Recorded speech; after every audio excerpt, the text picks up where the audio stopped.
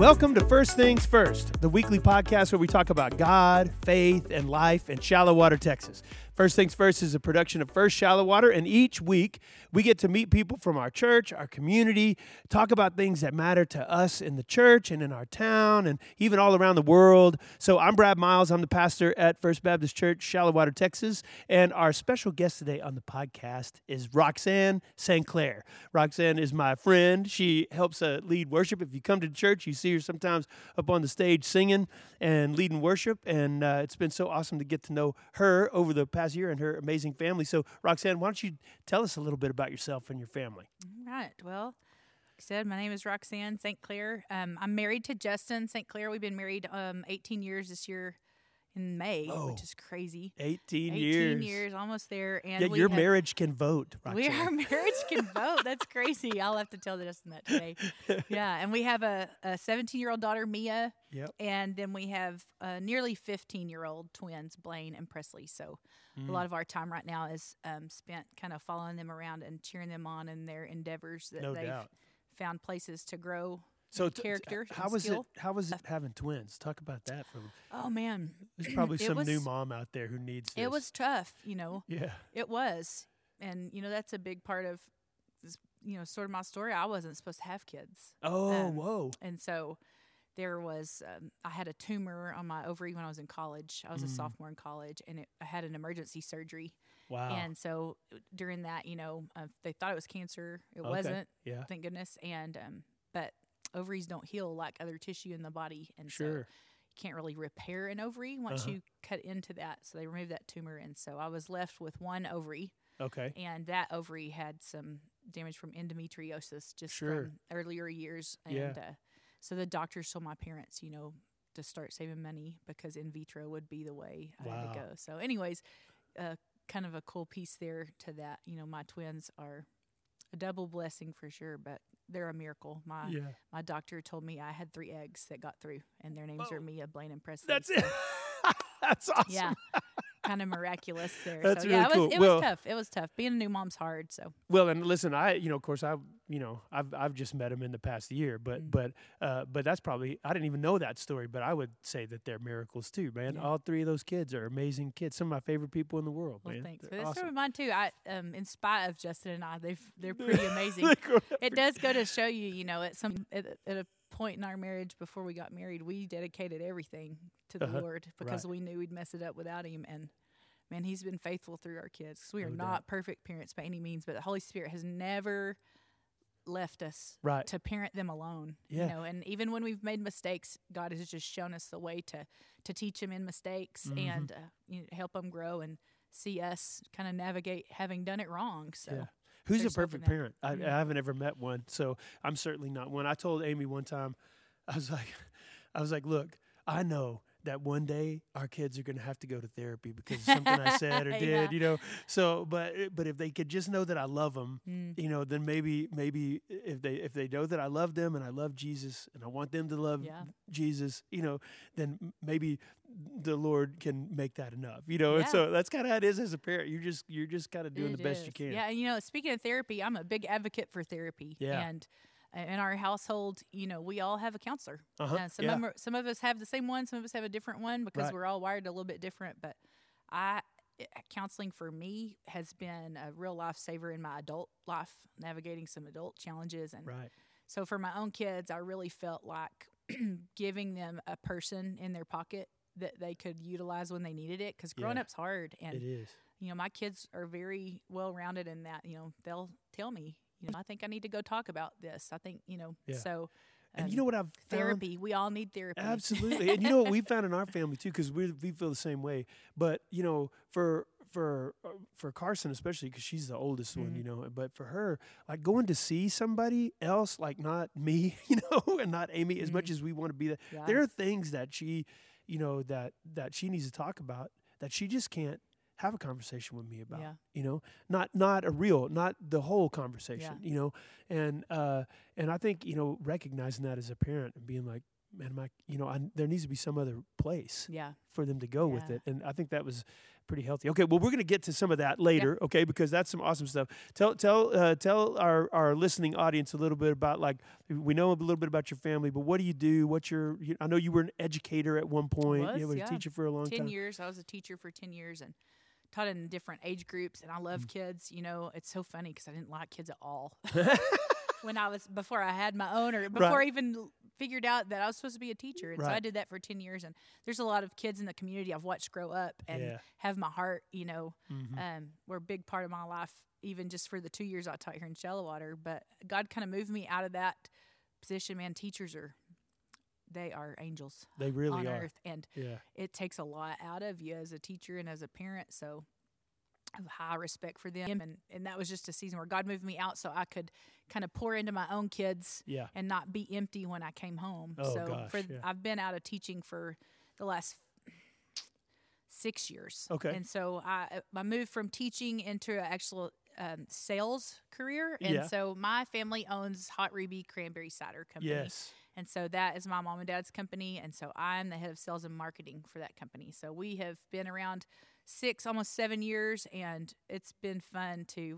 It was my grandma Ruby's recipe. It's just cranberry cider, and we bottle it and sell it. We knew it was something special when we just served it the way she taught us to make it. But it's been pretty awesome to watch this product sort of spread across the country. We're in over 500 stores across the country. That's cool.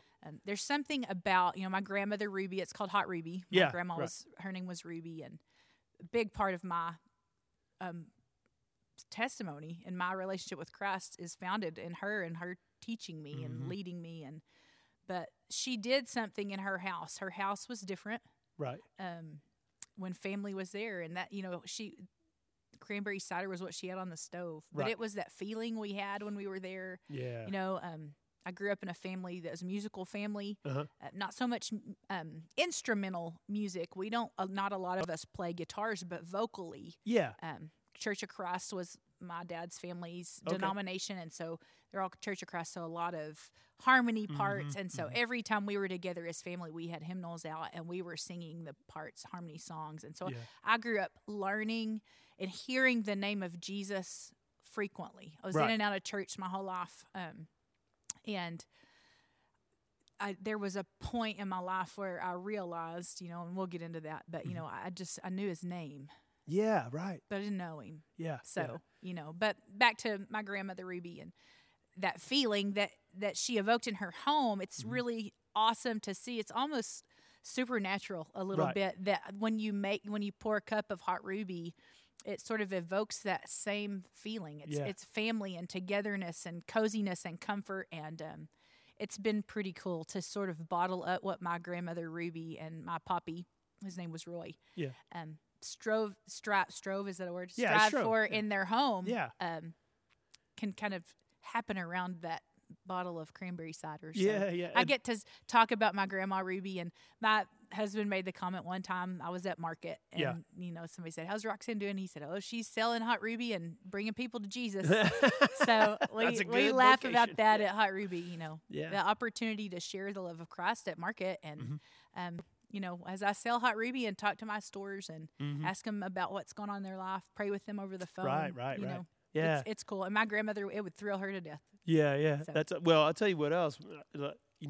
I have had some Hot Ruby on a couple of different occasions, and lots of different ways, because you can do all kinds of things with it. You can make it, cold. You can make a punch out of it or whatever else, and we've done it a bunch of different ways.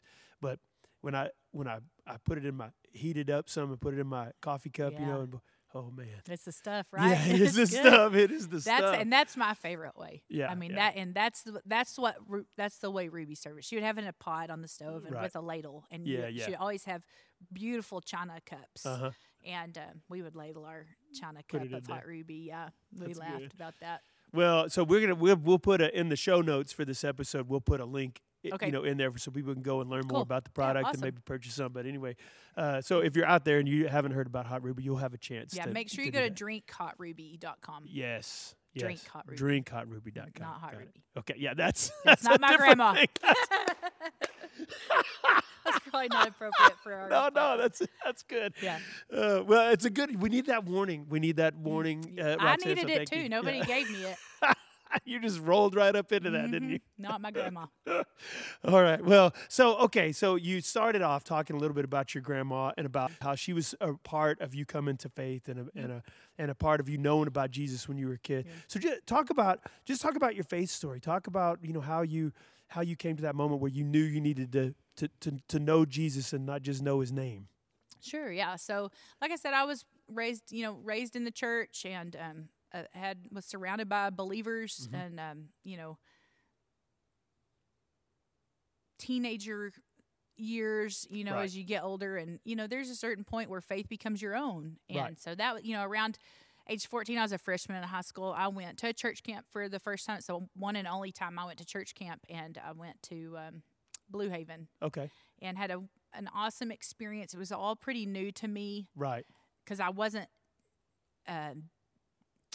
that much into church, if that makes sense. Yes. I didn't go to youth every Wednesday. We didn't really have that where I was. I was in a pretty rural area. So the singing of the songs and the studying the Bible, and I had a friend named Susie that was in that type of upbringing and really deep in the Word of God. And so she really influenced me to go with her. Right. And so I went, and it was this new world of you could just feel. Yeah. It just felt different, you know. And, of course, you're at camp and in the mountains. Sure.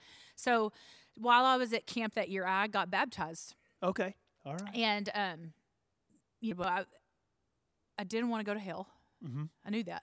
Yeah. And so I did what, got in the water and got baptized. And, it didn't last long when I got home, and that freshman year to sophomore year, I always feel like it's pretty pivotal for kids. Yeah. And so you kind of, you move onto adult paths pretty quick.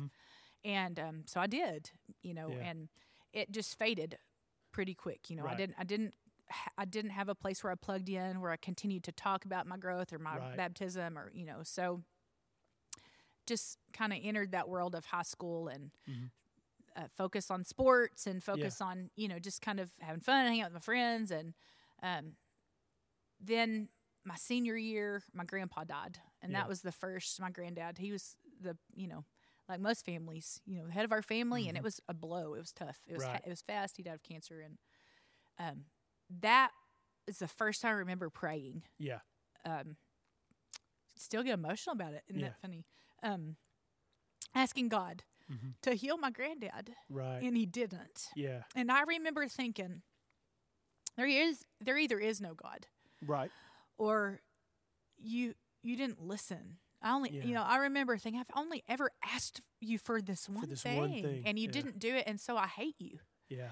And that was kind of a real close door moment for me on my spirituality. Yeah. So at that point, I went through my senior year and, focused on prom and graduation. Where am I going to go to college and all of those things? And so moved out of my house, went to Tech. My brother was already at Tech, and so I moved to Tech. Moved in with my brother pretty quickly after I graduated, and my dad was in the school system, and both my parents were educators, and so you have position changes, and so they moved to a new town, and so I moved in with my brother, and pretty quickly after being in Lubbock, I was assaulted, sexually assaulted, and that was a big change in the kind of direction I was going. I wouldn't say I was going in a great direction, but that really kind of sped up the process. Yeah. And so as I got to Tech and sort of delve into that scene of not a lot of believers, very few. I have some friends that I look back now in college and see God put some believers in my life to sort of tether me to truth. Yeah,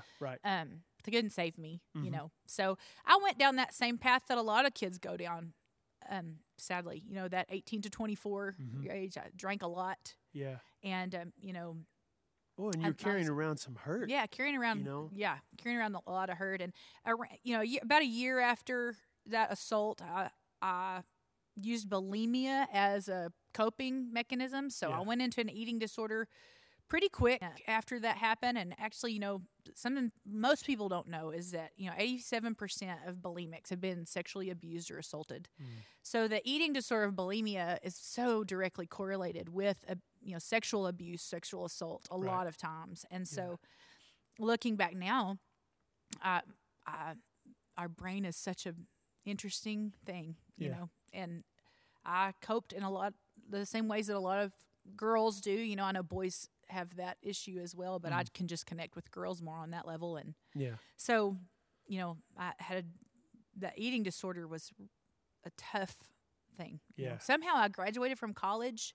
Right, in the middle of all that chaos. In the middle of that, you know, I had a lot of mental health issues, struggled with depression, anxiety. A lot of those things all tie in together. And, you know, what college kids don't understand is, you know, we look, and even as adults, I think, we miss this fact that, you know, 18 to 24-year-olds, actually the leading cause of death now, 18 to 24-year-olds is fentanyl overdose. Yeah. Second is suicide. That just happened in the last year. That should be really disturbing to us. Yeah. But, you know, substance abuse. And so we've got these kids that, you know, 18 to 24 are struggling with depression, anxiety, and we are not clearly telling them that the chemicals that they're consuming Thursday, Friday, Saturday, and I mean, let's be real, Monday, Tuesday, Wednesday. Right.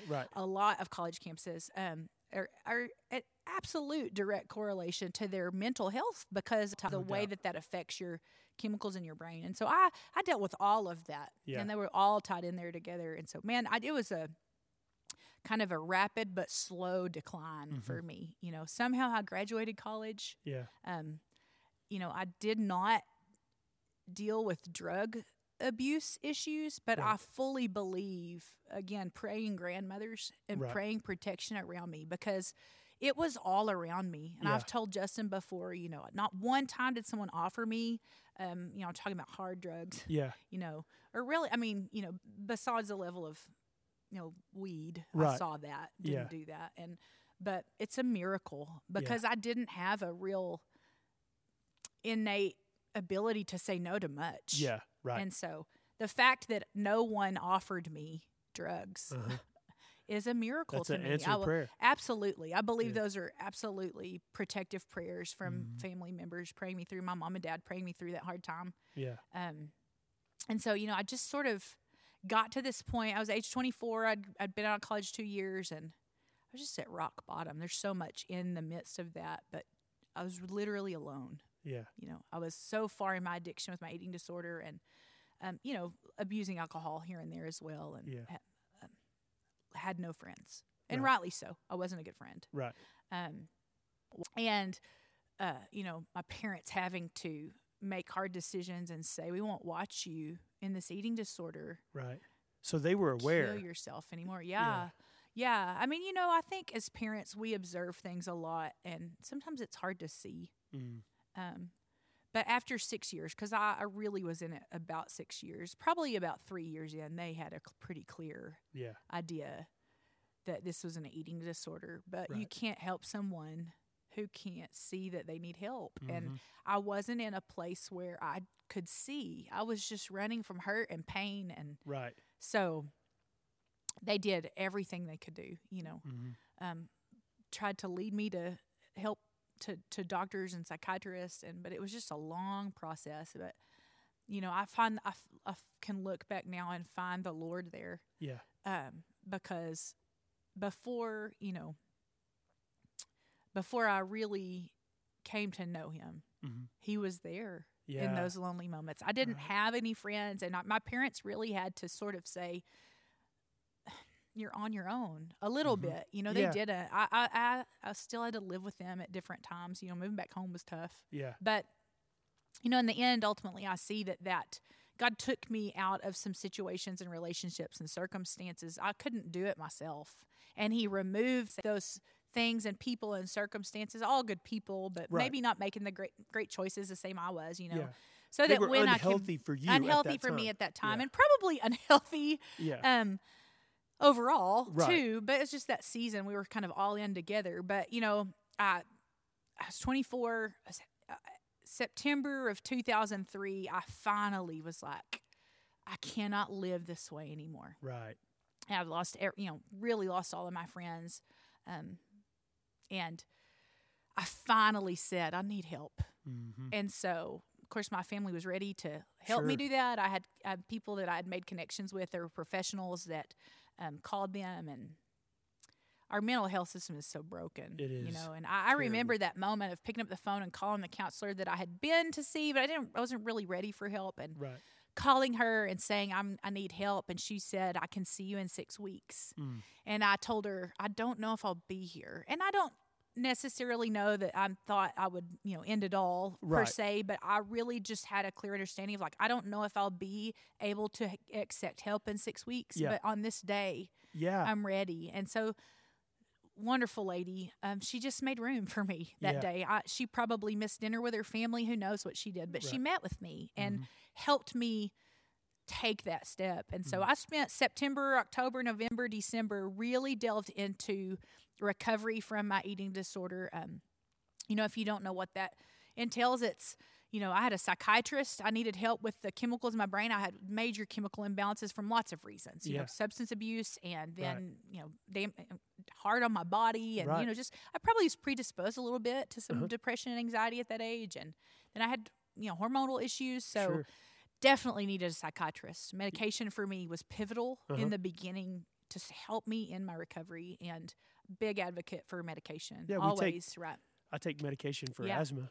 Right. And no one thinks that's weird. Yeah, that's exactly right. We have to. What's going on in your brain is the same kind of thing a lot of times. Absolutely. My brother is a psychiatrist. I look up to him a lot. And of course, that time he was not a psychiatrist. He's in training to be a psychiatrist. But he always talks about, with my kids and with me, the brain is an organ. Yep. And sometimes it can't do its job. And just like a pancreas sometimes can't produce insulin, your brain sometimes can't produce serotonin or endorphins, right? Or it lags to keep up with what you need. And so just always been good for me. And I try to share that as often as I can, because, man, that medication was pivotal at the beginning of my recovery. So saw a psychiatrist, every week I had psychiatrist, psychologist, counselor, right?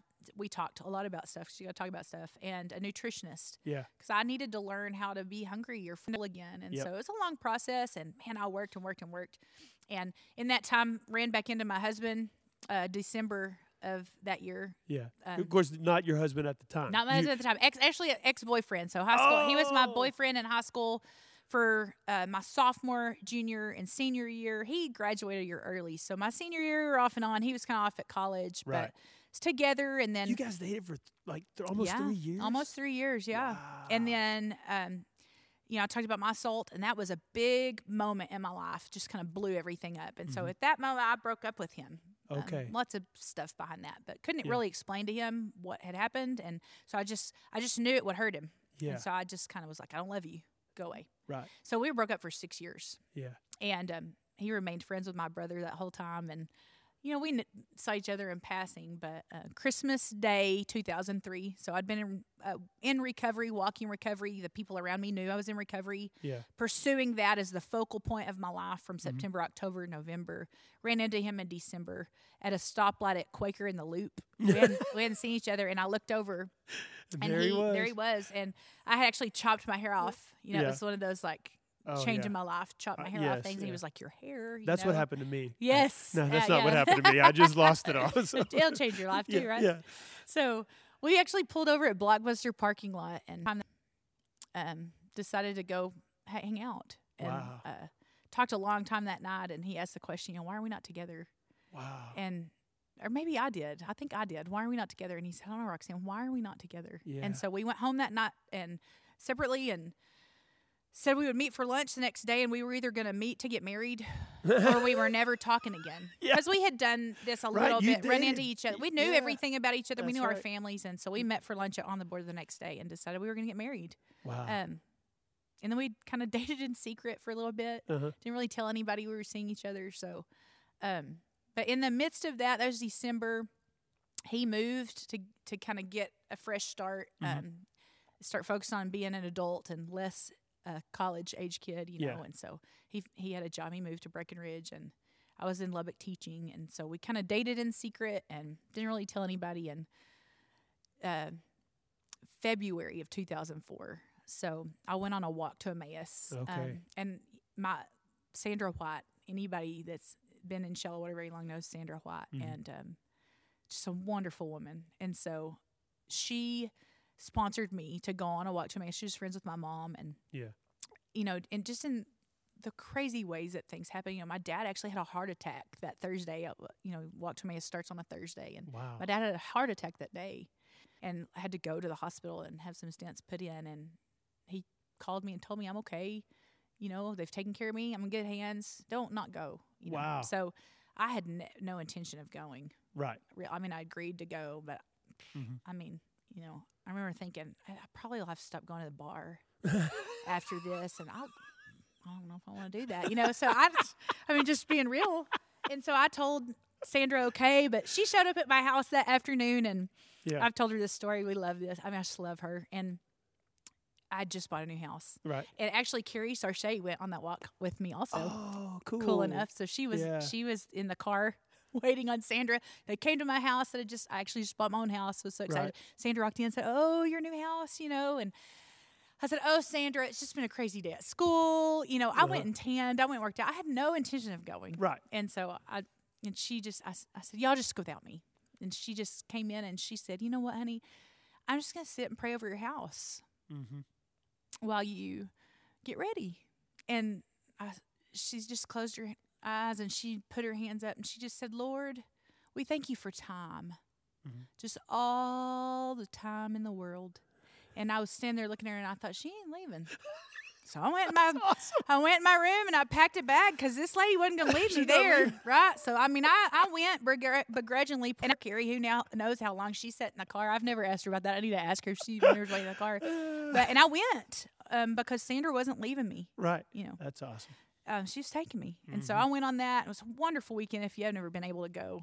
I've never been. Such a great weekend. I have like written letters and done stuff for other people, but I've never been myself. Even, you know, life's changing in lots of ways. Justin went, and his was life changing in different ways. He was already a believer, so he just opened some depth of understanding the Holy Spirit and stuff. It's great. Yeah. But it was life altering for me because on that walk to Emmaus, I knew the person of Jesus, but I didn't know this. I just didn't have understanding. I don't know. I've wondered before, how did I miss it? Yeah.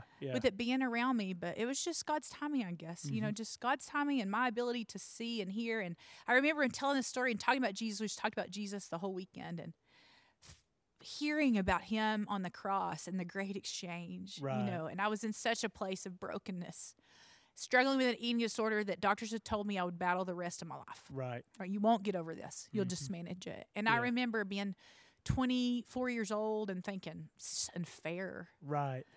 That you're telling me I have this sort of life sentence of this issue. And so there's this promise of being made new. Yeah. That was so intriguing to me. Yeah. But I'd made poor decisions over those years in college. And so, you know, like I said, I just had a hard time saying no. I had a lot of low self-esteem and just lived that way. Right. And so I carried that with me too. And so the being made new part. Right. And I remember hearing about Jesus and I just remember thinking, I don't know who this man is, but I love him. Right. And so on my knees on Valentine's Day, 2004, in a Catholic church in Slayton, there was a life-size crucifix of Christ on the wall. That was very different. I'd never seen something like that. I hit my knees and I just said, if you are who you say you are, you know, then you've got to take this eating disorder from me. Right.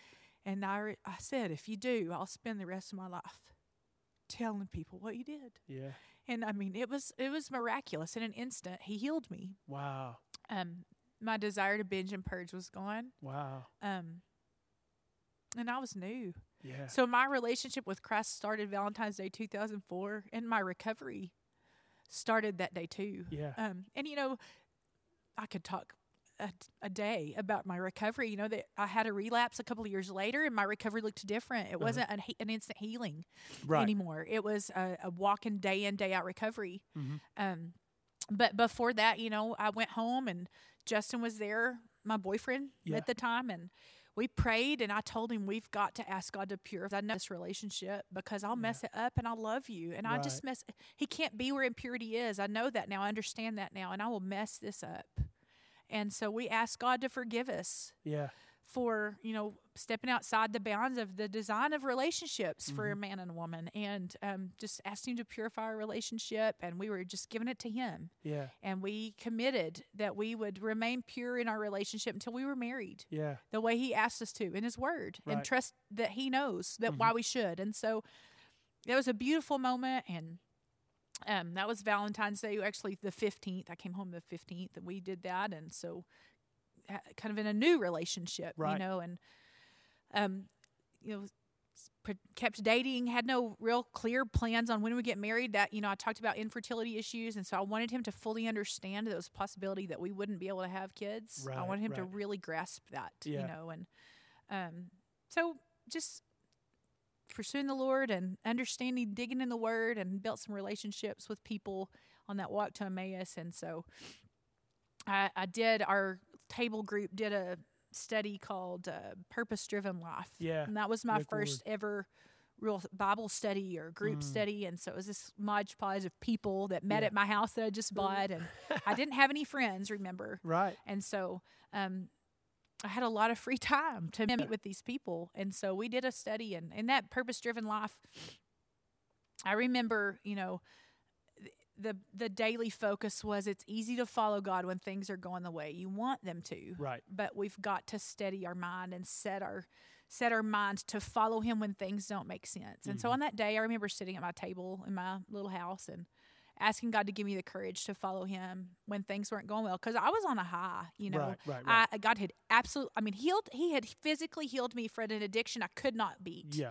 And told people that, and people are like, oh, yeah, whatever. Okay, great. Yeah, but He did. He removed it. But, they had to have time to see change in me. And I was on this high of being a new and getting to let go of my past and these new friends. But the Holy Spirit gave me that real clear moment of, I'm going to trust you. Yeah. Yeah. Even when it's not going great, right? Because at this moment, things were working out well for me. He had made some major shifts in my life to good things. Yeah, so I did make that commitment. And then probably a month later, I was on the phone with Justin and we were talking. He was in Breckenridge, and I told him, man, I haven't been feeling well. And so I said, I read an article about young girls misdiagnosed leukemia. I went home from school after workout and just slept till the morning before I went to teach. And all of a sudden it was just this real clear, like, you're pregnant. I just kind of had that thought. I was actually in the tanning bed. And he was... Okay. Yeah. You discovered that you were pregnant, or it came to your mind? It came to my mind that I was pregnant, and really shouldn't have been a possibility, because I was supposed to be infertile. Yeah. And I was on birth control for other issues, and so we had not been, we made a commitment to be pure in our relationship, and so that was like the last thing on your mind. Absolutely, the last thing on my mind. But I just said it out loud on the phone. We laughed. He was playing golf. If anybody knows Justin, knows he loves golf, and he said he got the shanks that day, and he hadn't gotten rid of them since. So, but I'm pregnant. Just kind of said it, and so I went next door. Actually, turned to the tanning bed off, got out, and went next door and bought some pregnancy tests, and went home and took all 3. And he said, I got to get my guys lined out at work, and I'll be there in the morning. And I said, no, you'll be here in 3 hours, because that's how long it takes to get here. And he was like, okay. And so he drove. I cleaned house top to bottom, talked to a friend on the phone, and, just pivotal moments of my life.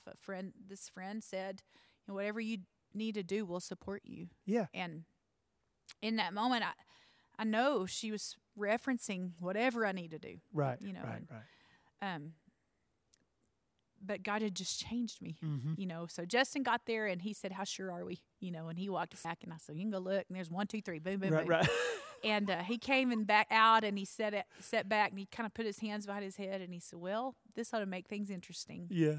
And he never wavered. And that's one of the things He's not a adore about that man, is he is not a waverer. Mm-mm. If you don't know Justin St. Clair, you need to know him. He's a great man. Steady man. Steady man. So, just this miraculous, and God healed my body because I had a baby to grow. Right. And, so we planned a quick wedding, and, we got married May 29th, and which was cool, because you guys already knew that you were going to get married. Yeah, we already knew we were going to get married. Yeah. And, we came into that marriage in a pure relationship. Yeah. God gave us that gift. That baby came into a marriage in a pure relationship. My kids know our story, and my daughter's proud of our story. She says, I was part of the way God brought you together. That's right. That's right. So her name's Mia Grace. And that grace is on purpose. She's a absolute example of God's grace. And, there's so much in that about being a mom, and I just cried and said, I can't be a mom. I was just crazy like a month ago, and Justin didn't waver. He looked at me and he said, you're going to be a great mom. I was crazy a month ago. Yeah, I love that. Yeah.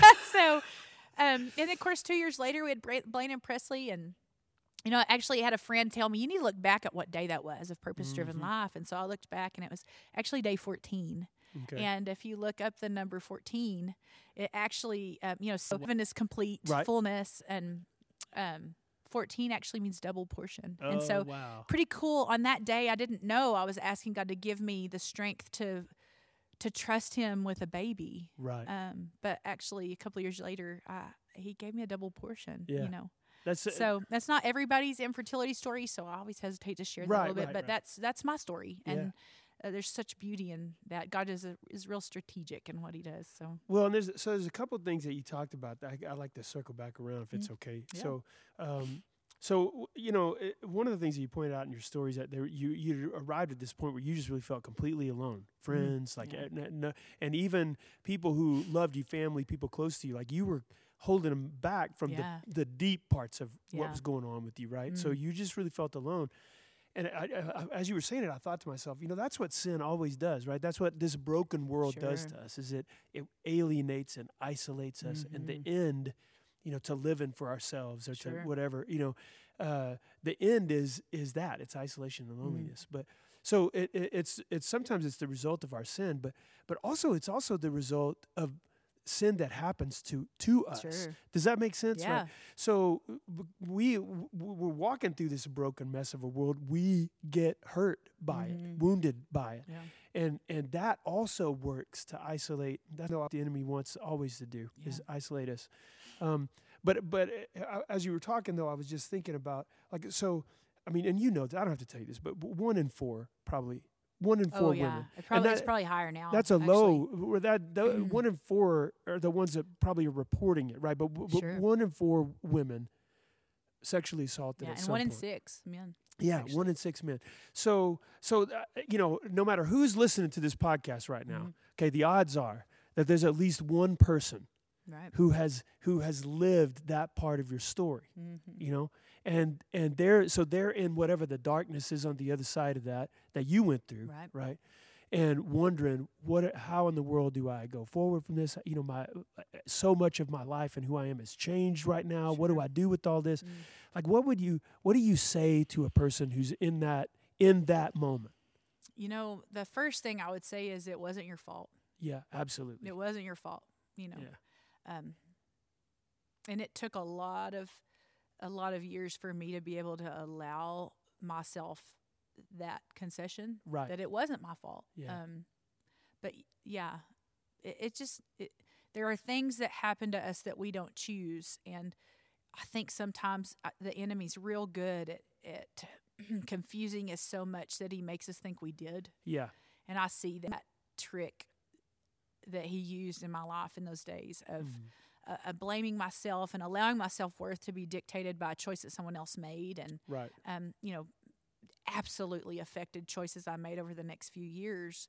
And so then I would feel ashamed and then spiral in guilt, and spiral. That's the word, right? It just leads into this kind of cycle of self-harm and abuse, and absolutely used alcohol to deal with those emotions and things, and because that age group, it's such an accepted thing, sadly.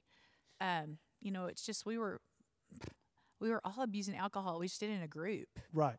So it was like normal, I guess, but I used alcohol too to kind of not deal with those emotions and those things. And so, sexual assault in the aftermath is just so complex and long suffering, it just affects so many facets of your life. And so the next thing I would say is to tell somebody, somebody you can trust, so they can look at you and say it wasn't your fault. And then, thirdly, I would absolutely say find a counselor. And, anybody that's connected with our church, I have names of people that are trusted people, because I do talk about sexual assault in universities, at sorority houses, and I've talked at the high school. I'm doing a talk at the high school here in a couple of months, and that's part of what I feel like God has called me to share. And so, absolutely can get resources for people who this is their job. They have tools and they know how to kind of walk you through the steps and stages and stuff. So would not have made it without therapy. Right. For sure. Yeah. And, the to see you now, like to know you now, right? So this really, really dark, painful thing, happens in your life. And all these factors causing you to be, like, to think of you as a lonely or isolated person just literally boggles my mind. Because, like, you're the opposite of that, to me, right? Yeah. You're connected to everybody. You're friends with everybody. Everybody knows who you are. And you just have this kind of personality that invites everybody in, so to think of you as a closed off kind of person like that, just shocking, right? To me to think about. And so I would want to say too, to someone who's sitting out there, maybe who's experienced that, like that's the healing that the gospel does in our lives Christ is the great physician. He's the healer. And so when we come to him with all this brokenness and hurt and shame and everything else, all of the Lord's activity and all of creation is about healing. It's about restoring us to right relationship, to who he created us to be in the beginning. And so there's nothing that is beyond his power and his ability to heal. Yeah. Even those really painful, dark, ugly things that have happened to us that we even want to pretend like they're not there. So I just, I appreciate you being willing to talk about that part of your story. And I know that that's something that the Lord has really called you to do is to talk about that, share that with people. But I appreciate that. Yeah. I know there's folks out there who are dealing with that. Sure, yeah, and it is an incredible thing to look how far God has brought me to be, because even before talk about isolation and shame, I wasn't per se a person who locked themselves. I was alone, not by choice. Right. But I did that same season. I still had lots of friends and lots of acquaintances. They just didn't know me. They didn't know you. They didn't know me. And Brene Brown has said, you throwing the window open on shame, does so much for that. And that's biblical. The enemy wants to get us isolated, alone, and think we're. Oh, in the Psalms, right? When I shut it up inside of me, like my bones melt away. And so the psalmist is talking about when I come to the Lord and I confess to the Lord, that's when healing begins. So it's true. And that's it's part of the reason that people are drawn to me is because I am an open book. Right. I'm authentic by choice because I refuse to live inauthentic anymore. Yeah. And that was a choice made in recovery and a gift that Christ gave me to be free and be fully myself and own not only where I've been, but who I am now. And I cannot small talk. Yeah. It's awkward. It's, anybody that's listening to this that has known me, if I run into you at a basketball game, I may just stare at you and smile, or I may just ask you how are you doing in this hardest thing you've ever navigated? And to read the place we are and be like, oh, this is the time or not the time. But I just want to talk about Jesus and deep stuff. And, I'm just not a small talker. And so I'm so thankful that I have so many friends and people that I just love and people who pour into me. And I hope I pour into them. And, but it is an exact opposite of who I was before. But it's almost the same but different. Yes, it's because I just get to be me, And sometimes I'm a lot, and people love me in that anyways, and that's okay. And sometimes I go back and be like, I'm a lot. Sorry, I'm a lot, But that it's a gift God's given me, as far as maybe so like a gifting, but a present He's given me to live free. Mm-hmm. And I'm so thankful, thankful. Not carry around this weight of, other people's expectations or worrying about what they think, and just being able to just be yourself. Yeah. I think that's a thing that a lot of us wish we want, right? Wish we had from the Lord, for sure. So, and I don't get it right all the time, for sure. No. But He just has helped me be loved, He loves me so much. Well, there's a confidence, right? When you know who you are in Christ, named by God, adopted into His family, right? When you know who you are in Christ, there's this confidence that comes from. I mean, all of the identity stuff that so many people are struggle with in their lives, all these self insecurities, self-image, all these things that people struggle. Those have all been settled for me in Christ Jesus, right? He already tells me who I am. I am who He says I am, and so I can live with the confidence because I know that, right? That's been settled. And that's not to say I don't deal with all that stuff too, and all of us do. And gosh, for me, sometimes crippling, right? Insecurity. Can I navigate this?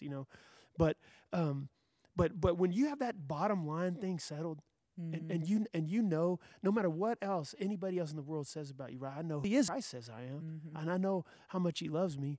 That really is freeing, like what you said. It is, and I think the other facet of that is I guess maybe an embracing of the imperfections of our humanity, and so being, Christ defining who I am and how much I am loved by Him. I have tattooed on my foot from Mark, I can't remember, it's chapter 4, verse 51 or 5, verse 41. I think it's 5:41. I should know that. But it says Talitha Kum. I have that on my foot. Right. And it's from the story when the synagogue leader goes to find Jesus because his daughter's dying, and they tell him, never mind, it's too late. Jesus stopped dead when the woman touched his robe. That's right. And he continued on, and they told him, never mind, Jairus, she's already dead. And Jesus puts everybody out of the room but the parents. And I think there's a couple of disciples with him. Yeah. And he says, this child is not dead but asleep. And he took her by the hand and he says, Talitha Kum, which means little girl, get up and live. Yeah.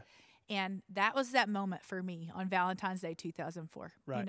Jesus took my hand and said, little girl, get up and live. Yeah. And I finally I understood what He paid, the price He paid. And I understood that if I was worth that, what my worth was. Right. But the other facet of that being, it's okay that I'm not perfect. Right. And, I'm 41 now, and I'm just continually growing. The more I seek Him and the more I just want more of Him, the more I see how much I need Him. Right. And this sanctification process of, that until I open my eyes to Christ, I will be a work in progress. Yeah, absolutely. And I'm going to get things wrong. I'm going to get Him right. And just, watching God use me getting it wrong just by me saying, I did it wrong. Watching me and Justin make mistakes with our kids in parenting, but coming to our kids and saying we were wrong. Right. We should have done it a different way. And seeing the Lord use the screw up. Right. To even further empower our kids and bond us even deeper. So a full trust of, as long as I'm in pursuit of Him, right, He will get me through, and I don't have to be perfect. Yeah. And I can be fully myself because He says I'm worth even His own life, and the freeness and fullness of that. It's intoxicating. Yeah, it's I just can't get enough of it. Yeah, that's the truth. So listen, for all of you who are if you're listening to the podcast today, I just want to say I hope you hear one thing. If you've heard all kinds of other stuff, I know, but there's one thing that I hope you hear. I hope that you hear the voice of Christ saying to you, little girl, little boy, get up and live. Amen. That's I really believe that's the truth that the Lord wants you to hear today. And there is life. He came that we would have life and we would have it more abundantly. And He wants to give that to you. And all it takes is like what you just said, Roxann, all it takes is us being able to surrender to Him. Yeah. All it takes is us inviting Him in to our brokenness and to our mess and asking for His forgiveness. When we do that, He takes us by the hand and He raises us up out of bed, right? Yeah, and sure. We come alive. I think about that moment in my life of surrender, and it's such a clear moment for me. And I know the words I said were, if you are who you say you are, right, then I need you. Yeah, there it is. And that was it. And, I was, I know my grandmother Ruby was rejoicing in heaven. She'd been praying for me to do that. But just how simple it was, And I told you early when my grandpa died, I was mad at God. But I heard about this Jesus. Yeah. And that was the beginning of me being able to trust Father God. Right. Because if Jesus said God was good, then I could trust Jesus. Yeah. And so even this mending of a relationship with my Heavenly Father through my relationship with Christ. Right. Because I didn't trust God. Yeah. But I wanted more of this Jesus. Yeah. And, so, Jesus, what he came to earth to do, right, was to embody God's character.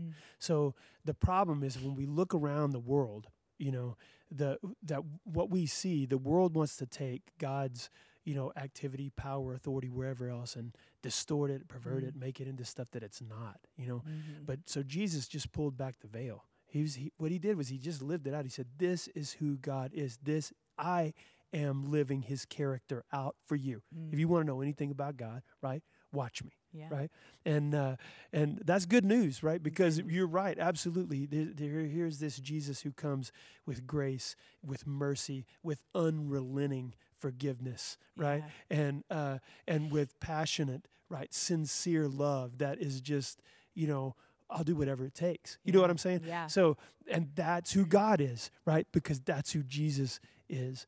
And that's good news for you and I. And then, so then the next thing we get to do, right, is we get to, on whatever scale God has for us, right? We get to do the same thing, embody the character of God, show people who God is by the way we love others and by the way we live our lives. And, which is awesome. Empowered by the Holy Spirit. Yeah, because we can't do it without the Holy Spirit's power. Well, gosh, Roxann, thank you so much. I really believe that your story, these words, that they're going to really land on somebody's heart, and God's going to use it. We'll have some notes in the show notes of this episode. People that you could contact if some of Roxann's story is some of your story and you need help and you need to talk to somebody, I'm gonna get some links from you, some contact stuff from you, and we'll just put it in the show notes. So make sure you go there if that's part of your story. And also here at First Baptist Shallow Water, we sure do. We love people who have been hurt and broken and wounded by the world, because we all have been too. Yeah. And so you just need to know, if you're out there listening and you find yourself in that dark place, man, you are welcome here, okay? And you haven't been any place where I haven't been as the pastor, and where lots of folks in our church who are leaders where they haven't been, and we love you, and we want to help you in this journey. There's no need to be alone, right? Yeah. Isolated. Real relationship, the kind of relationship that gives life to you, is available, and we want to be that for you. So, all right, I think that's all we've got. Man, what a great opportunity to hang out and talk to you, hear more about your story. And you guys need to, I'm telling you, do yourself a favor, drink some hot ruby. I'm just throwing it out there, man. I'm telling you. Pitch the hot ruby. That's right, man. It's good. It's good stuff. It's good stuff. So, all right. In fact, the last time I was drinking some, I was sitting watching TV, at night, and I had some, and I was like, man, this stuff is just about too good. It is. It's good. Every time I pour me a glass, I take a drink, and I'm like, gosh, that's good.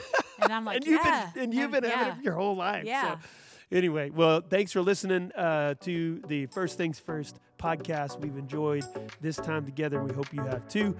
We'll have another podcast for you next week, so join us. Have a great day.